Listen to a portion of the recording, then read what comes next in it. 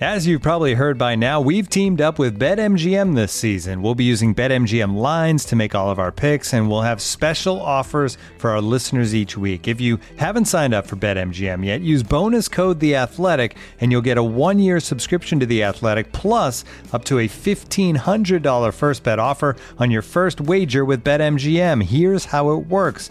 Download the BetMGM app and sign up using bonus code The Athletic. Make your first deposit of at least $10. Place your first bet on any game and claim your voucher for a 1-year subscription to The Athletic. See BetMGM.com for terms. U.S. promotional offers not available in D.C., Mississippi, New York, Nevada, Ontario, or Puerto Rico. Gambling problem? Call 1-800-GAMBLER. Available in the U.S. Call 877-8-HOPE-NY or text HOPE-NY 467-369 in New York. Call 1-800-NEXT-STEP in Arizona. 1-800-327-5050 in Massachusetts. 1-800-BETS-OFF in Iowa. 1-800-270-7117 for confidential help in Michigan. 1-800-981-0023 in Puerto Rico. First bet offer for new customers only in partnership with Kansas Crossing Casino and Hotel. Don't forget, if you haven't signed up for BetMGM yet, use bonus code The Athletic, and you'll get a 1-year subscription to The Athletic, plus up to a $1,500 first bet offer on your first wager. The Athletic.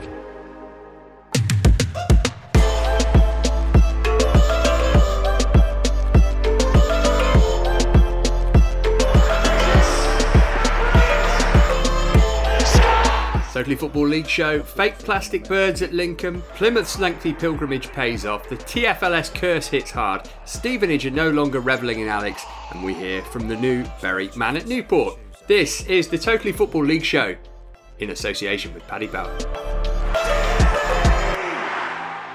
Howdy listener, another week 8. Hope your weekend was pleasant. Now we're here, let's delve into that League 1 and League 2 action, shall we? With me today, Sam Parkin. Hello, Matt. Hello, Sam. Adrian Clark's here too. Good afternoon. And it's a TFLS debut for the former Rochdale midfielder Joe Thompson. These days you can hear Joe on Squad Goals on the BBC Network every Saturday. Great to have you with us, Joe. Thank you for having me, guys. Looking forward to getting stuck into it. No Champo this weekend, so League 1, number 1 on our agenda. You're listening to the Totally Football League show, part of the Athletic Podcast Network. League 1 headlines. Plymouth took advantage of other teams not playing to go above Wigan into top spot, whilst MK Dons are up to 5th. Pompey up 4 to 10th after winning at Wickham, who missed the chance to go level on points with Wigan. Crewe were the only side in the relegation zone to play, but they lost against Bolton on Friday and are now 6 points from safety. Johnny Jackson still hasn't got the Charlton job. That noise you can hear is collective bafflement. What was it I said about Ipswich and Oxford games? 3 of the last 4 meetings have finished 0-0. Hasn't been more than a single goal in a game between the two of them this millennium. Accrington Stanley are investigating after Plymouth keeper Michael Cooper said he was subjected to consistent homophobic abuse on Saturday. Ian Evatt scored a 15-minute hat-trick as the current Bolton squad took on a team of Wanderers legends this weekend. Evatt wore the number 10 shirt, recently vacated by Anthony Sarcevic, and Big Sam Allardyce replicated his famous dance with JJ Okocha. More importantly, they raised money for research into motor neurone disease. And Lincoln are using fake plastic birds of prey to discourage crows from wrecking the Sinsel-Bank pitch. Obviously, not very eco-friendly, but quite funny. Let's get to the games then. Plymouth Argyle continue to make a certain A. Clark look daft. The Pilgrims on the longest unbeaten run in the EFL. Their latest came at Accrington. They won 4-1 at the Wham Stadium. Joe, as mentioned by George Ellick on the Quest show that Sam was on, they've got the depth of squad to keep this up, Plymouth, by the look of it. It's not one of those that's going to fall away in the second half of the season. They have, and I've listened to Ryan Lowe on numerous occasions over the last few weeks. He's confident, he's buoyed by obviously the results, 16 games unbeaten. And when you've got Ryan Broom scoring sensational goals like that at the weekend from midfield, you can see the confidence within the squad. Pretty impressive stuff so far, and a pretty impressive manager, Adrian. I think we liked him when we had a chat with him on the show the other week, but what he's done with that squad has been pretty sensational so far. Yeah, definitely. I really liked him, and he was, as Joe said, really boyish. About their prospects moving forward, Plymouth Argyle, and I think he's got some excellent players there. He's rebuilt the defence this year, and they've been excellent. And Yeah, what's not to like about Plymouth Argyle at the moment, Jordan Houghton? I love the calm finish at the weekend, as well as Ryan Broom's finish. They get stronger in games. I think they've only conceded 7 in the second half of matches this season, which shows how fit and how they wear teams down. And the facts speak for themselves. They've not lost since the opening day. So, yeah, Plymouth Argyle absolutely flying. And, yeah, they were too hot for Accrington to handle in this game. In case you're wondering, listener, boyish is a cross between bullish and buoyant. Boxes ticked. I knew I hadn't got that right, but I just didn't want to correct myself. But I quite like the word. Yeah, no, we'll keep it. It's fine. They were pretty boyish in this game in particular, Sam. Accrington, not so much, but I guess they're just going to write it off and say, hey, we're playing the best team in the league. This will happen. Yeah, the current best team. There's obviously some really strong outfits in League One. They were on the receiving end of the same scoreline against Wigan, which I thought was probably a more complete performance. This probably flattered Plymouth somewhat, and I think there's mitigating circumstances for it. Accrington, real problem with their major players missing right now. We know Dion Charles isn't available because of contract situations, but to have Colby Bishop missing as well, I mean, I love those two when they're in tandem. Probably one of the best striker pairings in that division, but they're missing Pritchard, missing Butcher, Morgan as well, so some senior statesmen. It meant that they only had Mansell up top, normally have the two up top, and he's very inexperienced in terms of League One level. So, yes, mitigating circumstances, but completely agree with the guys that Plymouth. I think Plymouth just know that shape, know Ryan Lowe's style of play so well. He never deviates really away from the 3-5-2. And irrelevant of who he puts out there, they seem to be finding a really high level of performance, whether that be Garrett coming in for Jeffcott at the weekend, Gillespie coming in for Galloway at left-sided centre-half. It's all working for him. It feels a bit like Lincoln last season, so whether they'll be able to maintain this pace is questionable, but they're certainly going to be, in the promotion shaker. It's a good shout with Lincoln, by the way, because a couple of their star players are loanees, aren't they? And are they going to be able to hang on to them moving forwards? Ryan Broom's been so good that Peterborough United are looking at it either potentially to bring him back or to sell him. I know Darren McAntony said he could think of 500,000 reasons why Argyle would want to sign him full time, which was quite savvy of him. Jordan Garrick's, of course, on loan from Swansea. Just a quick one on Accrington as well. This Dion Charles situation is really unhelpful, I think. Key man, someone that clearly improves them as a team, yet he's ostracised because of this contract dispute. It's not healthy. I mean, Joe and Sam will know this.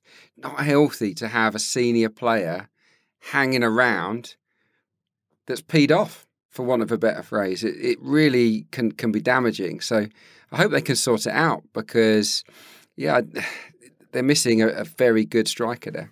Yeah, we'll see if there's any movement in January, I guess. Now then, the Chuckle brothers were famous for their catchphrase, "To me, to you," and that's exactly what Scott Twine and Max Watters said to each other on Saturday as the pair grabbed a brace each for MK Dons in their 4-1 win over Cambridge, who weren't laughing, much like the audience of Chuckle Vision, somebody a bit meaner than me might say. Joe, MK Dons up into the playoffs now. I mean, if one thing's going to guarantee you success in this division, it's a goal-scoring front pair, and it looks as though they've got them. It's great to see Watters back into form after a pretty miserable year or so for him. Yeah, definitely. And, credit to Liam Manning since coming in from, with Russell Martin obviously going off to Swansea. It was a question, can they keep that momentum? Can they have that style of play? And they're 5th in the league now, a terrific 4-1 win against Cambridge at the weekend, and it was almost done and dusted after the first half an hour or so. But those two that are getting the goals, Scott Twine and Max Watters, it's like it works. You can see they've got that relationship. They know where each other are going to be. And for Max Watters, that's 4 in his last. Scored in all 4 of his last games, so he is getting that rich vein of form and that confidence back in. And yeah, I suppose if you're an MK Dons fan, long may it continue. Some are saying it's Mooney and Parkin all over again, Sam. Those some being me, I suppose. We know you love Scott Twine. What is it in particular that's impressed you about him in terms of his style of play, other than just the goals, I suppose?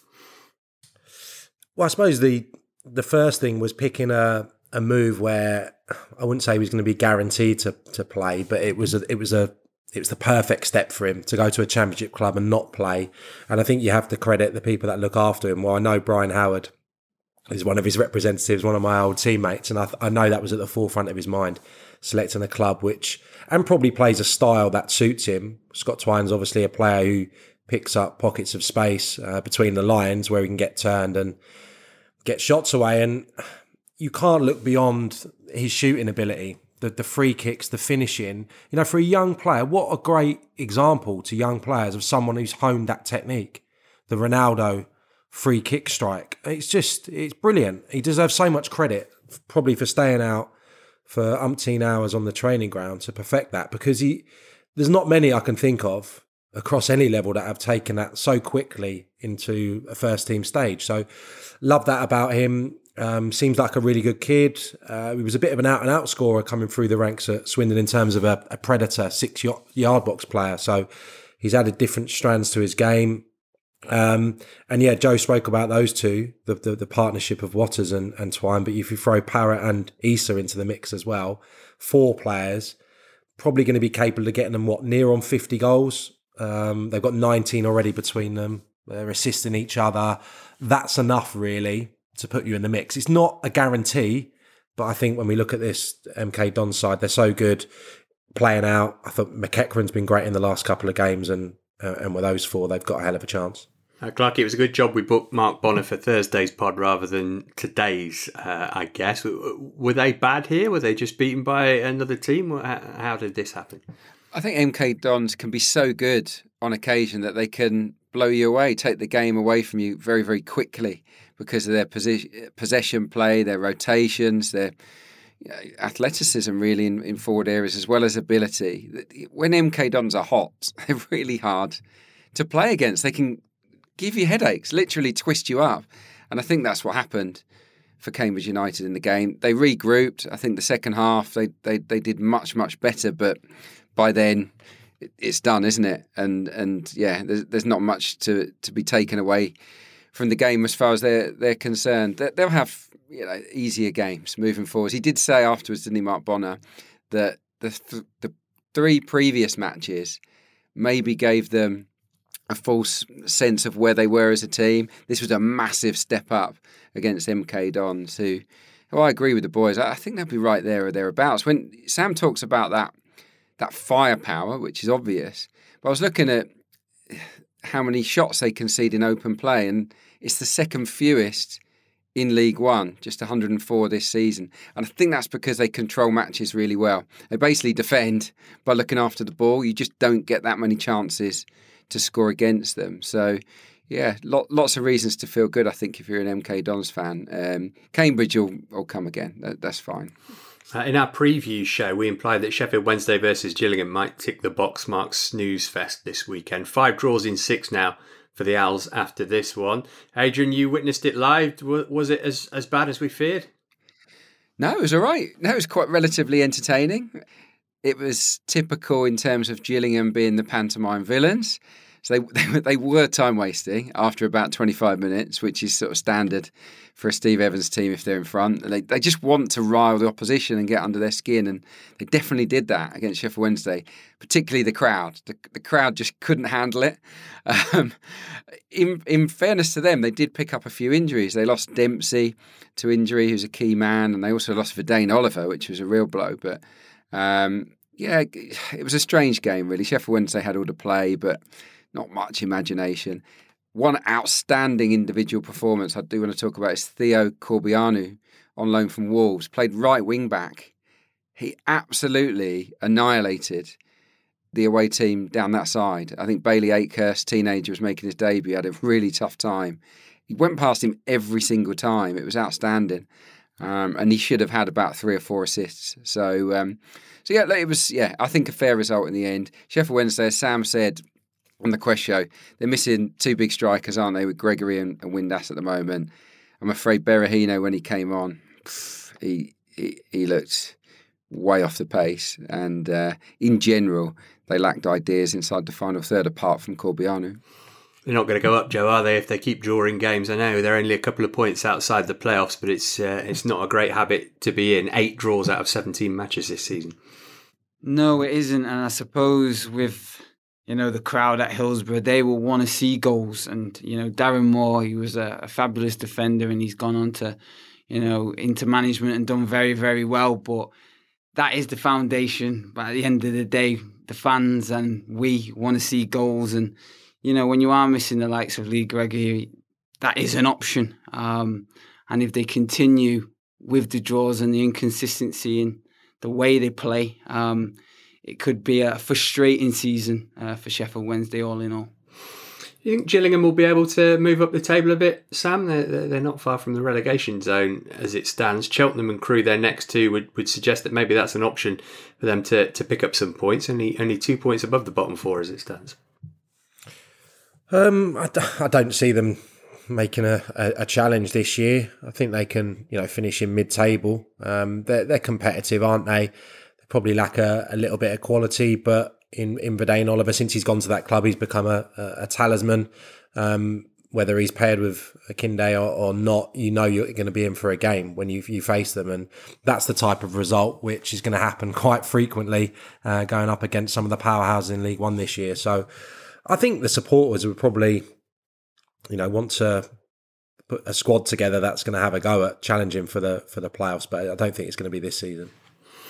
Now then, Joe Jacobson had a great pod when he was with us on Thursday, but he had an afternoon to forget on Saturday as he missed a pen in Wycombe's home defeat to Portsmouth. Pompey picking up their first away win since the opening day of the season. Joe, it wasn't even a very good penalty, was it, I'm afraid to say? I'm slightly worried. We spoke about Mark Bonner, Joe Jacobson. I'm questioning what type of week I'm going to have and whether I'm going to be able to produce anything at 7-a-side on Wednesday. The penalty, it's one of them, isn't it? He's got such a wonderful left foot, and I've played against him, and I've had many a frustrating afternoon. He is so technically gifted. He decided to go down the middle. The keeper's obviously done his homework, and for Portsmouth, that's a big win because Marcus Harness got his 7th for the season for Danny Cowley's men, and they have another team that have been inconsistent, that expectations there like Sheffield Wednesday, and they'll want to pick up results, and that was a fabulous win for them. But I'm sure Joe Jacobson will dust himself down and go again because the games are coming thick and fast. He's got a game tomorrow. A fabulous win, Sam, but fair to say a slightly lucky one as well, given that Wycombe hit the post twice. Yeah, but they had a really good spell in the second half for about half an hour where Wycombe were rocking. But, I watched a large portion of this and Wycombe battered them prior to Joe Jacobson getting that penalty. Just felt like a matter of time. Vokes, Hanlon, Mehmeti supporting them. They were really good and they were rocking Portsmouth, but they had some big performers. The goalkeeper, his first league start since the opening day. He's got 2 clean sheets. But they've got an outstanding keeper to come back who's been playing really well. So it's questionable as whether he'll keep his place. I thought Raggett was a monster back there. Most headers, most blocks, most clearances when they came under huge pressure. Second half, especially when Akinfenwa came on. And there was loads of shots in that initial flurry, start of the game. And they had to contend with facing loads late on as well. But yeah, I think, as Joe said, massive win, huge win. It was quite ugly. I thought it was interesting that he put Curtis alongside George Hurst, probably helped the young player who I don't think's affected the game greatly since he's been coming off the bench. So in the absence of Marquis, it was a big day for him and he produced good assist for Harness. So there was loads of good performers. Yes, rode their luck, but it feels like it's coming together for Pompey. I just worry about probably the depth there. I just think they would have probably liked to have done a bit more business in the summer to compete with the teams who are going to be jostling at the top. Yeah, he's got his defenders fit again, hasn't he, Danny Cowley? And I think that makes a huge difference. Raggett and Ogilvie really good in this game. And I think tactically, the Pompey manager got this one right. Really interested I was in his comments after the game, where he said, look, teams like Wycombe look to batter you, as Sam said, and to pin you in. They hoist balls into the box, pick up second balls, and basically you can't get out. you're camped in at times. What he said was that he wanted to play with two up front and Harness in behind, and basically leave those three up so that when they cleared the ball, they had danger men. They had the ability to counter really, really quickly and basically had the ability to compete for those second balls when they got something on their clearances. And I thought that was a really sort of savvy way of looking at the game against Wycombe. So I know that Pompey fans are thrilled with the sort of courage and determination they saw from the team. So look, they've set the bar now, haven't they? That's how you play away from home. And yeah, let's see if they can keep it up. Yeah, both Cowleys booked on the touchline. For Wycombe, though, only 5 shots out of 21 were on target, so maybe less Van Halen and more shooting practice at training this week. Right, producer Abby's going to join us now to give us some League One odds, courtesy of our friends at Paddy Power. No midweek action, so we'll just have some outrights, please, Abby. Yes, so if we look at the promoted odds, it's now Rotherham who are the favourites to be going up. They're 8-13, Wigan are 10-11, and Sunderland are evens. We had Joe Jacobson on the other day. He'll be glad to hear that Wycombe are 23-10, but Plymouth, who haven't lost since the start of the season, who are riding crest of a wave, they are the 5th favourites to be promoted. They're coming in at 3-1. That one's a little bit of a funny one at the moment, you'd certainly think. So keep an eye on that one and see how those odds change over time. Thanks, Abby. League 2 next. It's the Paddy Power Football Supporters Support Line, and we're speaking to Kevin in Dagenham. Kevin, what's your issue, mate? It's the hardware stores, isn't it? They're all out of white emulsion. Sorry, Kevin, what's that got to do with football, pal? Well, it's international break, mate, and I'd rather watch paint dry. You can make the international break that bit more exciting with Paddy Power's Bet Builder Insurance. Get money back as a free bet if one leg of your bet builder lets you down. Paddy Power. Pre-match online bet builders with min 2 legs only. Max 1 free £5 bet per customer. T's and C's apply. 18+. BeGambleAware.org. Looking for an assist with your credit card but can't get a hold of anyone? Luckily, with 24/7 US-based live customer service from Discover, everyone has the option to talk to a real person anytime, day or night. Yep, you heard that right. You can talk to a real human in customer service at any time. Sounds like a real game changer if you ask us. Make the right call and get the service you deserve with Discover. Limitations apply. See terms at discover.com/creditcard. Because you're a listener of the Totally Football League show, you can get a third off an Athletic subscription right now. All you need to do is head to theathletic.com/league show. That's theathletic.com/league show. League 2 headlines. FGR stay top despite not playing after Port Vale are held by Bradford. Exeter City's club record 18 games unbeaten lifts them into the automatic promotion places.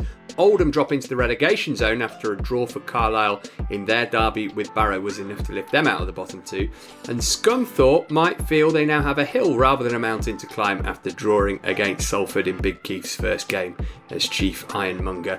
But it's curtains for Alex Ravel at Stevenage as their latest defeat saw the Borough boss given his walking papers.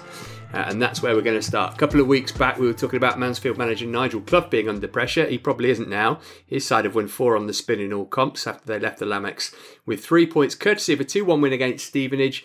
Alex Ravel isn't under pressure now either after he was sacked on Sunday following this defeat. Joe, I'm sure a tough decision for the higher-ups at Stevenage, but honestly feels kind of like the right one. They've just not got going this season. They haven't. 21st now, 14 points. And I think for Alex Ravel, nobody likes seeing a manager sacked. But performances and results is where managers are judged. And it hasn't quite happened for Stevenage. 4 losses in the last 5 games.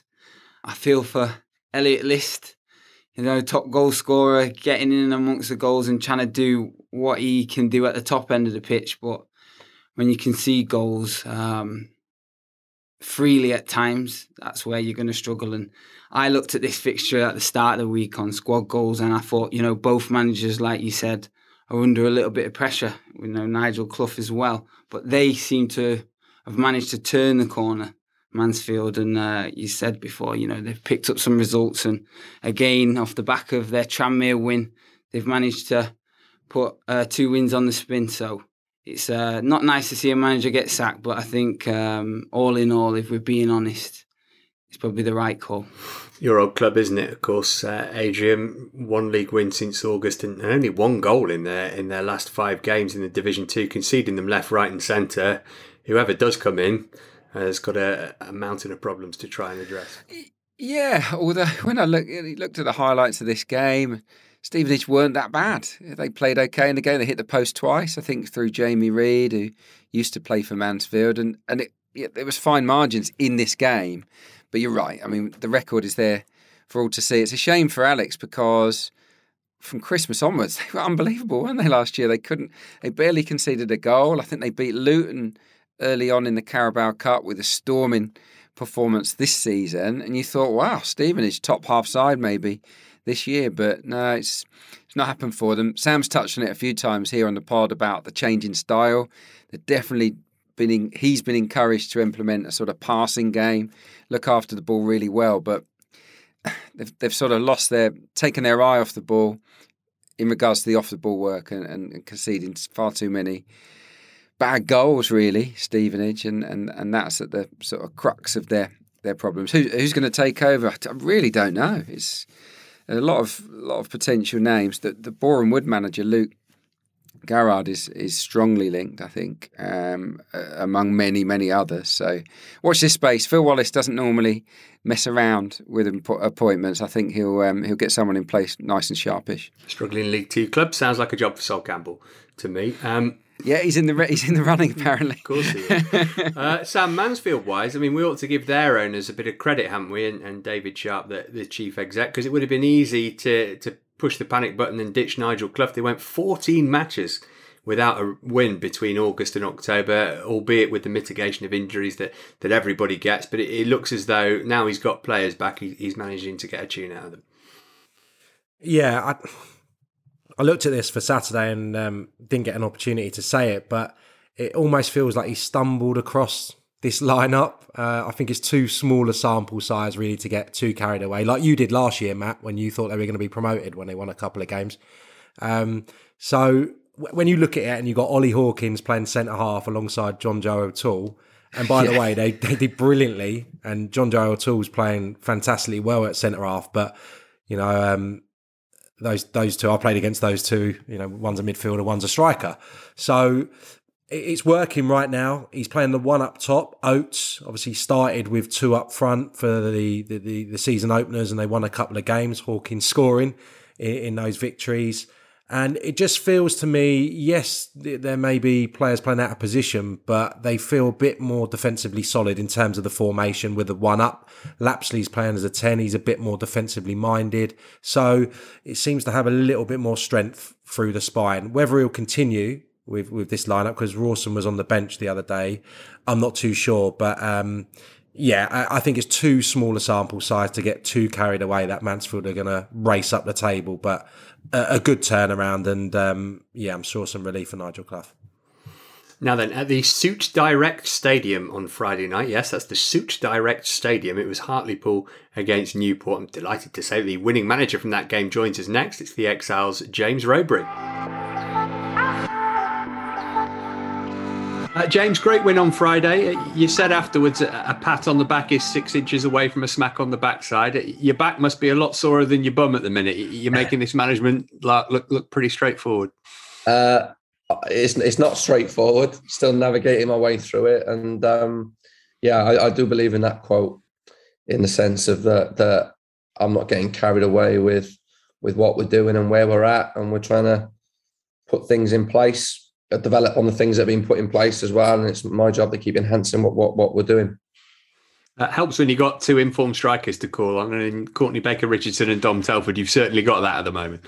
Yeah, they've done smashing and they've worked really hard. I do believe that one of my key things is to play with 2 strikers. I believe at this level, it's a way that I feel you can get more opportunities at goal, and also it helps us get the pitch a little bit better and try and be more progressive. But as well as those 2, the rest of the lads behind them as well, and the squad have been terrific since I've come in. So I've got no qualms of any of what the lads have done. Obviously, results have helped make things easier for you. But how have you settled in at the club? Big shoes to fill after the impact of Mike Flynn. I guess it's an advantage that it's a place you've already got prior knowledge of. Yeah, I've got prior knowledge to it. One of my good friends, Wayne Hatswell, is assistant manager. So my last spell at Newport, Wayne was here as player coach. So I know Wayne really well. Jared Harvey was 23's coach at Cardiff for the period of time. I worked at the 18s at Cardiff when I was there. So I've known Jared for maybe 8 years as well. And Jim Holman, who's a goalkeeping coach, was at Cardiff with Malky. So I knew of Jim before I come in and met Jim a lot. And the staff as well. And the kit man, Neil Leake, I've known since I was a kid. And the football club in general. I know a lot of people here because of my connections. It's where I'm from. So the transition's been pretty smooth on that sense. Did that mean that it was an opportunity that you couldn't refuse because it's Newport, where you're from? I know your first gig in management, obviously you're going to want to take an offer, but this club in particular must have felt right. Yeah, just everything seemed right, and it fell into place with being from here, having my connections, being close to Cardiff. Newport and Cardiff's close relationship helps, and it's almost, for my first managerial job, it's the perfect fit. And what about the transition from coach to manager? How have you found that? And is it easier doing it at a different club, if you see what I mean? You know, if you'd gone from coach at Newport to manager at Newport, that might have been a bit trickier. Yeah, same. If I could have gone from coach at Cardiff to manager at Cardiff, it would have been a totally different transition, because I think I'm always myself anyway. I'm authentic to what and who I am, with my key values in that. And I think going from a coach to a manager in a club is quite difficult sometimes. So that's why I think coming away from Cardiff was key for me, for my development, because I could implement my ideas quite quickly with what I've been doing. And what have you had in terms of goals or targets set to you from the people higher up at Newport? Are they talking has to be promotion this season, or is there a period of bedding in for you? No, they haven't said that to me. I think one key thing is I'll put pressure on myself anyway to be successful. And what's key for me is progression. To be fair to Gavin and the board and Darren, they haven't put any sort of pressure like that on me. Because I think they're understanding it's relative to where we're at with what resources we've got at our disposal. Speaking of resources, it's November, so I have to ask you a question about transfers in January. Is that something that you've looked at? It's something that I'll be looking at this week and the next week, really, just to see what we may need to do, what we might not need to do. I'm not saying that we will be doing anything. I won't say we won't be doing anything. It's kind of as cliche as that is as a manager to say. It's situation dependent. We always finish with a super serious, difficult question for our managers. So here's yours. Rodney Parade, obviously your home ground. It begs the question, who's your favourite Rodney and why? Trotter, Dangerfield, Stewart or Marsh? I think, I have to go Rodney Trotter. Yeah. That is a really, really random and difficult question. And Marsh had to be up there with a shout, I suppose. Stewart, you can be a fan of or not, but Trotter, lovable loser who got there in the end. Who can't get behind that story? Yeah, exactly. James, many thanks for your time today. All the best for the rest of the season. No problem. Thank you. James Raybury there. I'd like to know if anybody amongst our panel has played at a stadium with a dafter name than the Suit Direct Stadium. Kit Kat Crescent was one that always stuck out to me when that was the name of York's ground. Any advance on that? No advances on that. I don't know. I played at the Kit Kat Crescent, but I don't know if it was known as that at the time. No, I think that's up there, isn't it? Yeah. The Wham one, the Wham Stadium always makes me chuckle. At least that's a little bit more intimidating than the Suit Direct Stadium. Although I did go on to suitdirect.com and you can get a bow tie for £8. Sam, I imagine you're partial to a bow tie. That seems like a reasonable price for one. No, I'm not. But the aforementioned Tommy Mooney, he once wore the Dickie bow to the PFA Awards, and he brought a separate one that didn't do up to do the old draping over the shoulder, which I thought was magnificent. Great forward thinking. Yeah. I think it goes over the shoulder. Whatever the relaxed state is once you've taken your Dickie bow off. He had two for the night, in probably a selection of fine cigars as well. I got to be honest, having never worked as a magician, I've never had any cause to wear a bow tie. Abby throws in the Totally Wicked Stadium, which is apparently a rugby league ground as a good name. Right, Ballerinas and Spotland have got something in common. Well, they did this weekend at 2-2 specifically. Rochdale and Leyton Orient sharing the spoils. Rochdale, Joe, is your specialist subject. What's the mood around Spotland at the moment? I thought you were referencing me there with the ballerina shout on the wing. They're a young squad. I watched them play against Salford at the Peninsula Stadium a couple of weeks ago, and they grew into the game. But they lacked a cutting edge at that final third of the pitch. You know, Jake Beasley and Alex Newby, they do have that within their armour. And Alex Newby came to the fore. You know, we scored in the first minute, and I was like, right, can Rochdale keep a clean sheet? This is the key question now. Lo and behold, obviously, Kenny Jackett's men turned it around, and again, it's that man, like Aaron Drinnan, who's got the goals again. That's 5 in 3 now for him. And I looked at it off the back of them absolutely battering Hartlepool 5-0, the previous league fixture. And I was slightly worried. But when Rochdale took the lead, I was like, right, okay. But it's conceding goals as well, where Rochdale. And if they concede one, they tend to concede 2. And I think for Robbie Stockdale, that's something that he's fully aware of. And like I say, it's a young squad. They are learning, but game management seems to be the key for me. And I was glad that Alex Newby got himself on the score sheet for his second one. And I suppose all in all, they'll take a draw because they need that consistency.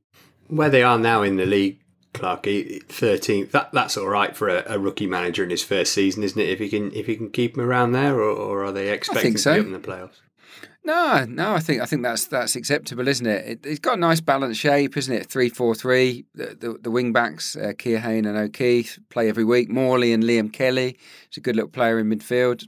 Regulars, so yeah, you've got a settled line up there, Rochdale. I think they play some decent football. I think only Swindon and Tranmere produce more build-up attacks than they do, so they can look after the ball, they create chances, but as Joe said, they're just a little bit fragile. Game management, and that is when you have younger players in those defensive positions, then they're learning on the job, aren't they? And I think against a really streetwise Leyton Orient team, it was always going to be tough. This is a great point for Rochdale, in my opinion, because Leyton Orient are better, I believe, than the position that they occupy at the moment. I really rate them. I think they've got an excellent chance of promotion this season. I think going forward, great front two in Drennan and Smith, and then at the back, they don't give that much away, even though they switched off in the first and last minute of this game. In between, by all accounts, the O's were superior.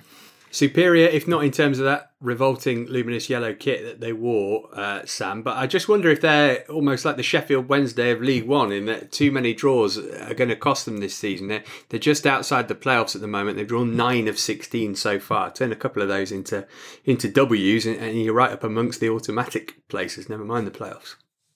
Yeah, it felt. I don't know. Seeing that result come in and reading up on it and seeing the results, seeing the highlights. Sorry. It felt like a game that I've probably played multiple times. When you're away from home, you're quite comfortable. You haven't got that third goal. And that just shows you the competitiveness of League One and League Two if you're not, a certain automatic contender, which Leyton Orient aren't. So I think they're nearly there. I suppose the experienced players need to manage the game better.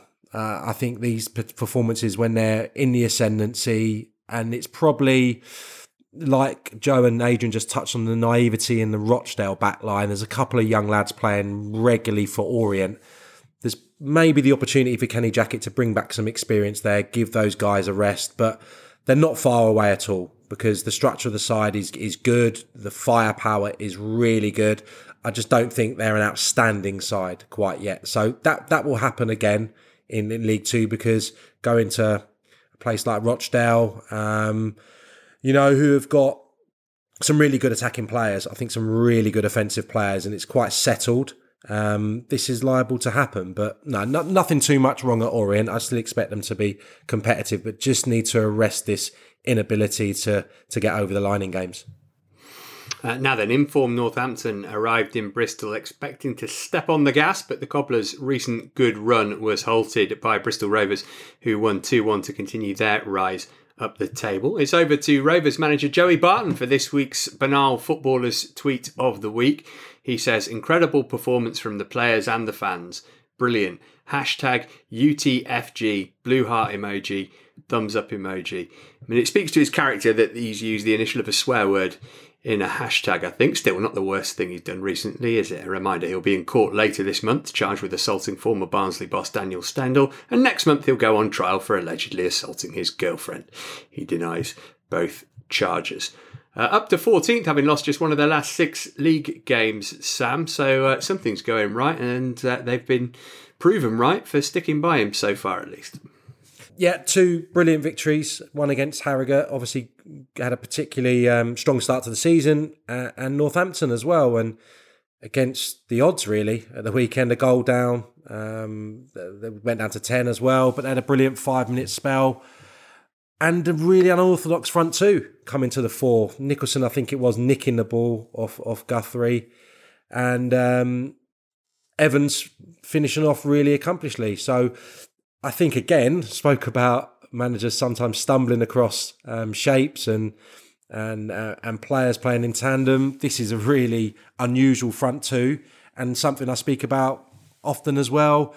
2 centre-halves who like to attack the ball, like to be aggressive. When you haven't got someone directly to play up against, that elusive movement can cause you problems. And I think that's probably what's behind this Bristol Rovers upturn. That and Josh Grant, by all accounts, getting rave reviews. Lad that we watched play a number of positions, Matt, during his time at Chelsea's academy, but never as a left-sided wing-back. I don't think I did. But he was outstanding, getting in on the far post, getting a goal and giving them a threat down the left-hand side, which they've been lacking, been a bit of a problem position with injuries and illness recently. So looking a lot better. Something that managers have got to do, Joe, isn't it? You know, you can't make additions to your squad during the season anymore, so you have to tinker a little bit and maybe put round pegs in square holes or vice versa and see if sometimes they end up fitting. 100%, Matt. You know, you've got to be flexible, particularly with the size of the squads as well. You know, certain players do need to be able to play in different positions and have that game understanding. For me, this was the surprise result of the weekend because you looked at it when Sam Hoskins scored the penalty for Northampton. I thought just before half-time, I wonder what Joey Barton's going to say here. But it was a great response from them, and they managed to hold on when Glenn Whelan got sent off. And when you've got that experience in the park, you want him to navigate you through the game. And you know, 2 yellow cards, he was sent off. He'd be missed for Joey Barton, but 3 valuable points. And yeah, they're a team that's improving. But I'm sure, you know, the Gas fans will want more. Most on Northampton like this, Adrian, based on what we've seen of late. They'd won the last 4 in the league without conceding. Just looking at their upcoming fixtures, they do have Oldham at home in a couple of weeks, but other than that, Bradford away next, then Orient, Exeter and Harrogate all to play. So it's going to be interesting to see how they respond. Yeah, tough run. They certainly didn't look like a side that had won 4 League 2 games in a row. It was really, really disappointing. I think that Sam touched on a really interesting point there with the front 2 of Bristol Rovers. I think Northampton's defenders, they want that physical battle. They want to come up against a centre forward they can dominate. What they don't want is to have that indecision. Do I go and follow him into midfield? Oh, what's he doing? He's gone out to the wide areas. Who have I got to mark? I think that their movement and unpredictability, because they're not natural strikers, cause them problems in the game. And yeah, as an attacking force, I mean, they didn't have much at all. The Cobblers in this match, which was, you know, goes against recent form. They couldn't get the ball up to Atete, the big striker, and yeah, they look very average. So we'll see what they're made of, won't we, across this next run, because it's a tough old fixture list. Abby, interesting set of results this weekend. What's that done for the outright markets in League 2? Let's look at those promotion odds again. So Forest Green, unsurprisingly, they are the favourites. They are 2-5 to be promoted. Port Vale, they of course missed the chance to go top of the league. They're second favourite, 6-4, and Exeter on the back of that unbeaten run, who have only lost once this whole season. They're the third favourites to be promoted, 15-8.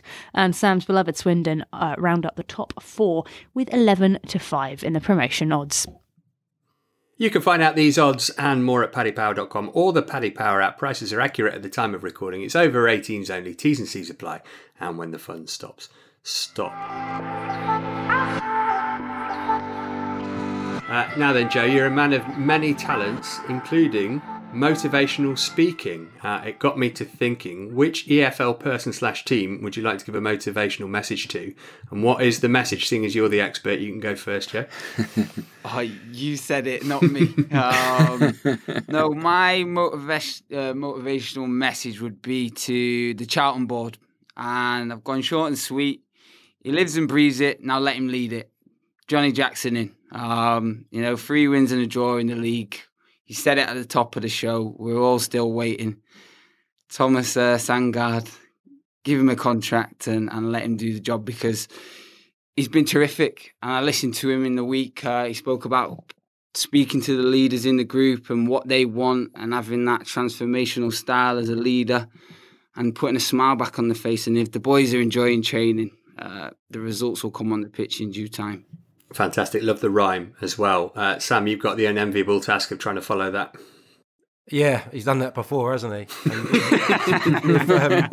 If Jacko's listening, he'll think I'd put Joe up to that as well. So might do one for the board, eh? Magnificent teamwork. I think in keeping with recent podcasts, I'd like to get every captain of EFL side probably into a nice meeting room at St George's Park and give them that those pointers on how to make their teammates tweet better stuff.